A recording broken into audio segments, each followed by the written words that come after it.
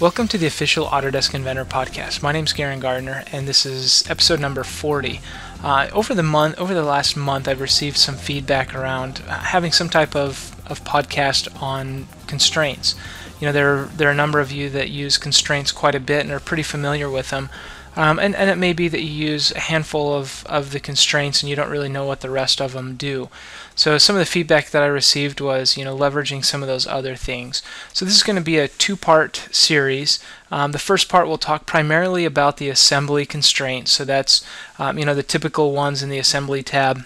Mates, angle, tangent, and insert. And, these are pretty standard type of constraints that, if I pick a couple of faces, it mates the two faces together. I can flip the direction. I have my selection colors so I can see the faces that I've chosen. And then you also have a preview you can turn on and off. Now, one thing I use quite a bit, if I have the right height set up here, I can come in and do a predictive offset, and I can say, I want to constrain these two faces together, so I'm just going to pick the top and the bottom face, and it maintains the exact same height. So it hasn't moved the height at all. It may shift it from side to side a little bit. If you don't want it to shift it side to side, add your flush constraints and things like that first. But it's making sure that it's the same height as it was previously. So that helps me out a lot when I'm doing things. So the predictive offset, the flush and mate, I think these are pretty typical. Now the things like the angle or the insert constraint, I can do much the same thing. I can pick two faces and I can choose the orientation of how these are going to be constrained. If it's going to mate them together or if it's going to flip it upside down. In this case, they're completely interfering with one another if I do the other solution. So there's two of them there. But we'll do the other solution. And one other thing that I can do, I'm going to cancel out of that for a moment. You'll notice that in a lot of the areas you have pick component first or part first. This allows you, if I go into insert, to make sure that I pick the part that I'm going to add the constraint from, and then I can add the constraint. So it's making sure if I have a lot of components, I can make sure that I'm getting just the selection that I'm looking for. I can also add offsets on a lot of these, so you'll notice I can do something like a 1-inch offset. I get a nice preview, I know what it's going to look like.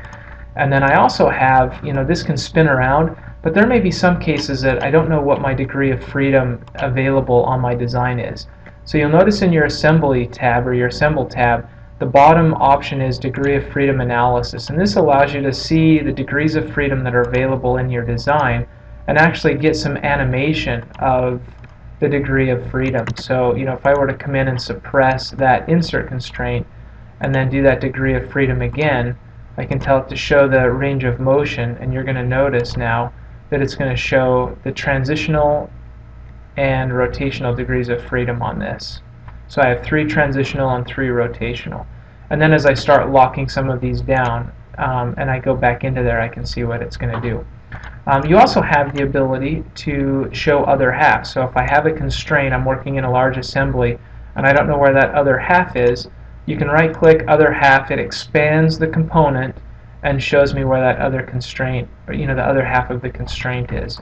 And then I often will also name these so that I can understand a little bit better what it is. I can do something like insert plate, and later I can come back and see what's going on with that. You also have a lot of constraints that you can derive the constraints. So I can come in here and tell it that in this case I want to drive this constraint. I want it to go from 1 to, let's say we want it to go from 0 to 2. I can hit play and I can see this come together. Now one of the things that's going on with this is, let's open this up a little bit. We're going to tell it that we want the step value to be something like 0.0625, so that when I play this, we're going to notice that it has more steps other than just an inch in between. And then we can also tell it to start and start, so it's going to start, let's do something like 3 of them, so that we can play that going back and forth. And then you can also record this as a video if you want to capture it as a video and show it to somebody else. So you can do this with not only the insert constraints, you can do it with angle, mate, flush. You can. I don't think you can do it with the tangent constraint, but you can do it with a lot of others. Okay, so I think that helps out with the mate insert or the mate constraint and the insert constraint. We'll talk a little bit about the angle and the tangent. So I'm going to go over to another component, and we're first going to start off by, let's add a couple of insert constraints in here. I'm just going to rotate around, make sure I get that face that I'm looking for. And this I can drag it around, see what it's going to look like. We'll also add, let's just come over here. We're going to do an insert. This insert, I'm going to make sure that we're going to change the direction so it's aligned to that face, and we'll apply that. And you can see that I can just spin that around. Now there's some things, one thing I wasn't going to cover, but I can do it real quickly here. You can also turn on contact set, which is handy. It's off my screen here. Let's see, for some reason oh, it's adaptive. So let's turn adaptivity off for a minute. And then let's turn on contact. And then you also have to remember where this is. Okay, under the Inspect tab, there's a Activate Contact Solver. You want to make sure that's on. So now you'll notice as I'm moving this up and down that it's coming in contact, and that's all it's allowing it to move. So you can turn on contact, and it's only going to allow it to move between a couple of faces that if those are both contact. I'm going to turn that off, so now it can move all over the place. And I'm also going to turn contact off at the part level, and I'm going to turn on adaptivity. And I'll tell you why we're doing adaptivity. To set this up as adaptivity, this is an extrusion. The sketches is adaptive.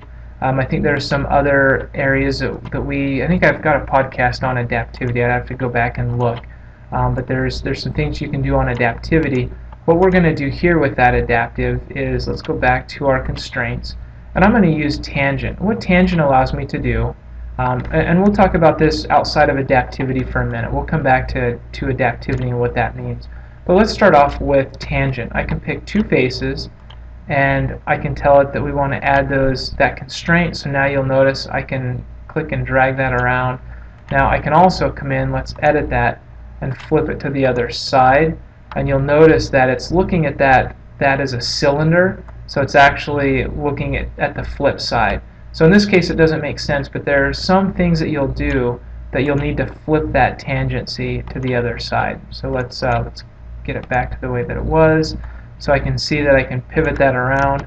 Let's add one more tangent constraint. We're just going to say from that face and that face, pull that down. So now it's fully locked down. And I'm going to come in here with a constraint, and I'm going to use my predictive angle constraint, and I'm just going to have it put an angle constraint between those two and lock that down. I'm not sure why it moved that out of the way, but let's see if we can do that again. We'll do predictive. It may not like that adaptivity. It may kind of freak out a little bit, but we'll try it. There we go. Okay, so it's fully locked down. In fact, we kind of have it over-constrained because of, well, if it wasn't adaptive, that would be a little bit over-constrained because we have the angle and the tangent. But because that's adaptive, what we can do now is I'm going to come over to that angle constraint, and I'm going to name it Drive Me. This helps me later on when I want to come back and see where this constraint is. I'm going to right-click on it, tell it to Drive Constraints, and we're going to go from 155 degrees to 165 degrees. Now I'm going to hit play. It'll give me a message that it can't solve it because I need to tell it to drive adaptivity. So now if I hit play, you're going to notice that it's actually allowing me to compress and uncompress that spring. And this is a sample file. You can play around with this, get a little better understanding what they're doing. Let's do something like four repetitions. We'll tell it we'll do 1 degree increments. That's pretty nice. I can hit play now, and we're going to see that compress and uncompress. And while it's doing it, you can actually, we'll hit, let's do something like 10 times and play. and I can spin this around and I can kind of see what's going on with it and get a pretty good idea. So there's some pretty cool things you can do with constraints. You can, you use just regular constraints to do the mate, angle, insert type of constraints. Tangent can be very helpful. And then, if you're using something like adaptivity, you can do some pretty intriguing things. So that's this episode. As I mentioned, we'll talk a little bit more about different types of constraints, the motion constraint, transitional, and contact set. Now, one thing I failed to mention, I apologize, I meant to do this earlier on. There are a lot of different types of things that you can constrain to that we haven't talked about. I'm just going to suppress some of these constraints real quick, let's suppress that as well. So when you're doing something like a mate constraint, you'll notice you can pick edges, and you can also pick vertices and points. So I can do a lot of interesting combinations. That I could have an edge always going through a point, or I could have 2 points that are constrained to one another to give me something like a ball and socket. So you could get a slider, you can get something like a ball and socket. There are a lot of different scenarios that you can get with these constraints. And you can also use work geometry that, I may want to put a work point out here in space and be able to constrain something to a work point. I can come in and say, I have a vertex here, and I can just cycle through and get a vertex and be able to constrain it to a point, or some work geometry. So there are a lot of things you can do. Now, one thing I would say to be careful of is when you're constraining edges and points, that if I constrain to an edge and then I later come back and add a fillet on those edges, the system doesn't really know what to do with that, because that edge is no longer there. So it's going to give you an error message and have you go in and fix that constraint. So I try not to constrain to edges, but sometimes just for a hinge I will use an edge. But that's something to keep in mind when you're adding these different types of constraints. That for the mate you can use points, edges, and faces. For angle you can use edges and faces. For tangents you can use faces, and then insert you use faces as well. Faces and edges, actually, you can use cylindrical edges. So these are things to play around with, and hopefully this helps. Hopefully those of you that maybe have had some questions with constraints, we were able to answer some of those. And then I think this will be probably the next episode will be a little bit more advanced with some of the motion, gear ratios, transitional things going across multiple faces, and then using the UCS. So with that, hopefully that was beneficial, and we'll catch you next time.